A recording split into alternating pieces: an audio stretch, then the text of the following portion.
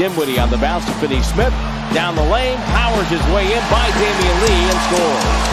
And the rout is on here in Dallas.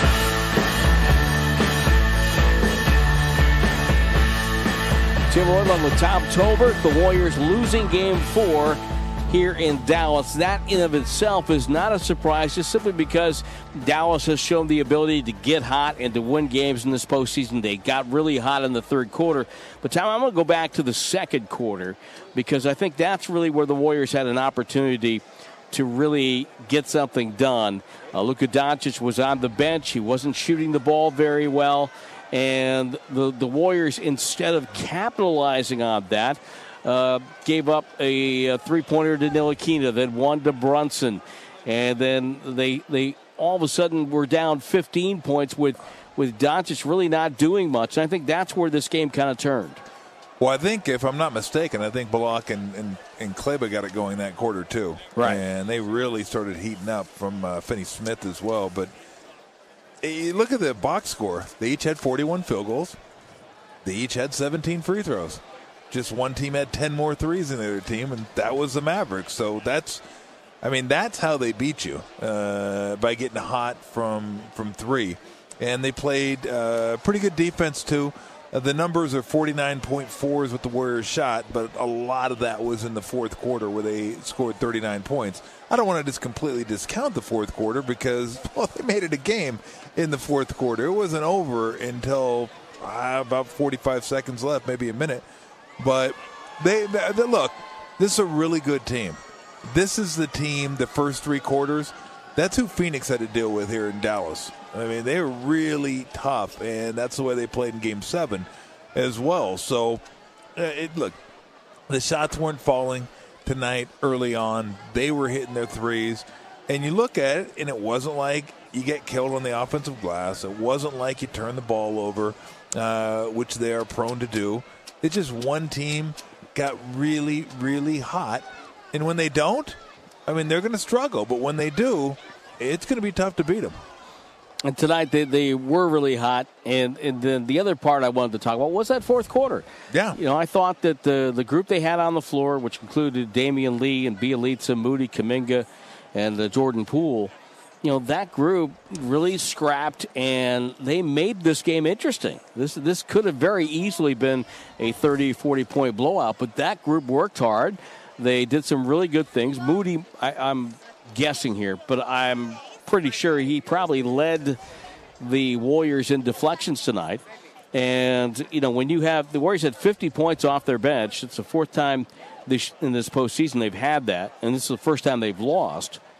But you have two 19-year-olds out there in double figures off the bench. That's pretty remarkable, and it gave the Warriors a chance to win. No, absolutely. And it's all valuable experience. So to be able to get out there and Moody hit a couple threes at the end of the game. Then you had Moody and Kuminga and the young guys getting the threes. So it was good to see them get out there. And look, they made Dallas nervous. Yep. It's like having to get your closer up at the end of a baseball game. Make them put the closer in. Right, Make them put the closer in. You've got a 5-run lead in the ninth inning, and all of a sudden it's down to one. They have to put the closer in. So, look, you lost the game.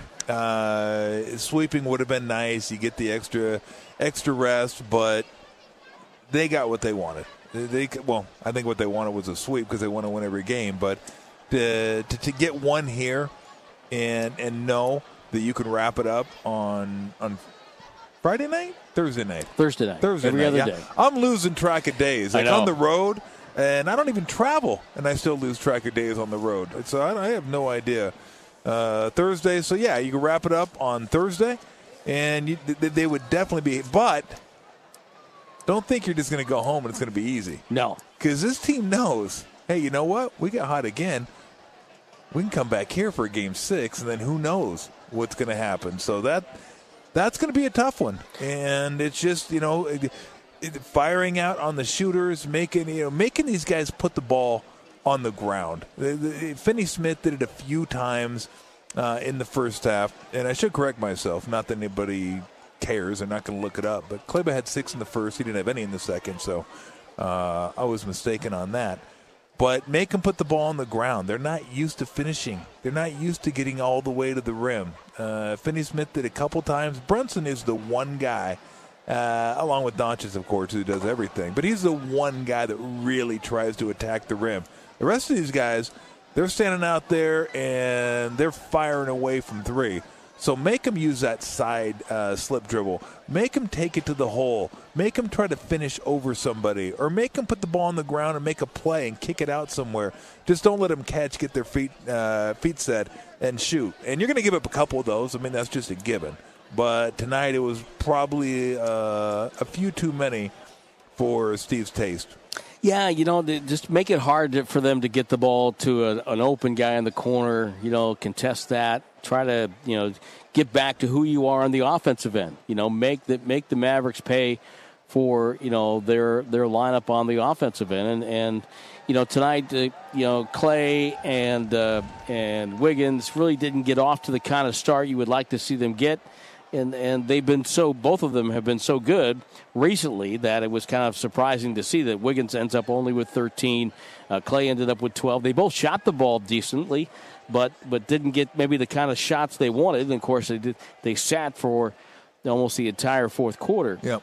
So, I think, the Warriors just need to take a deep breath and kind of remember who they are and get back to that, the game on Thursday. Are you channeling your Lion King? You're in a Lion King? I don't know. Remember who you are. We got back to Joe Smith. Simba. Exactly. Look, it's not that big a deal. It's one game. Yeah, Luka Doncic, by the way, in elimination games in the playoffs, his overall average is 36.6. Wow. What were you saying during the break the bold strategy was? That the Mavs are undefeated in elimination games, so that they've set up a series where they have nothing but elimination. They're really testing that theory. Yeah, so if they pull that off, that would be an all-timer. Like, hey, let's just lose the first three and see what happens. But they're going to come out, they're going to play hard, and not that big a deal if you're the Warriors. Yeah, you'd like to win, but the fight you showed at the end. And guys will come out ready to play, and the crowd will be revved up Thursday night. And if there are, some misfires or foul trouble, I think we found out tonight that in certain combinations you can get Moses. Well, Moses Moody is earning more minutes every night. Yeah. And then Nemanja Bjelica and Kuminga both played well enough to where if Steve Kerr has to go to them, he can go to them. And especially, hopefully on Thursday, maybe you get Otto Porter Jr. back, which was a big miss tonight, and see what happens. So we'll be ready on Thursday. Warriors will fly back tomorrow, kind of a rest day, and then get ready for the game on Thursday night. Tom, thank you so much. You got it. Look forward to, I'm going to see you in a couple minutes. That's right. The upcoming broadcast brought to you by Ticketmaster. Thursday, 5:30 of the airtime, 6 o'clock with the tip. It's presented by Oracle. That's Thursday night, Game 5 at Chase Center. Thanks to our great crew here in Dallas, 119-109, Mavericks with a win. This series, the Western Conference Finals, goes to Game 5.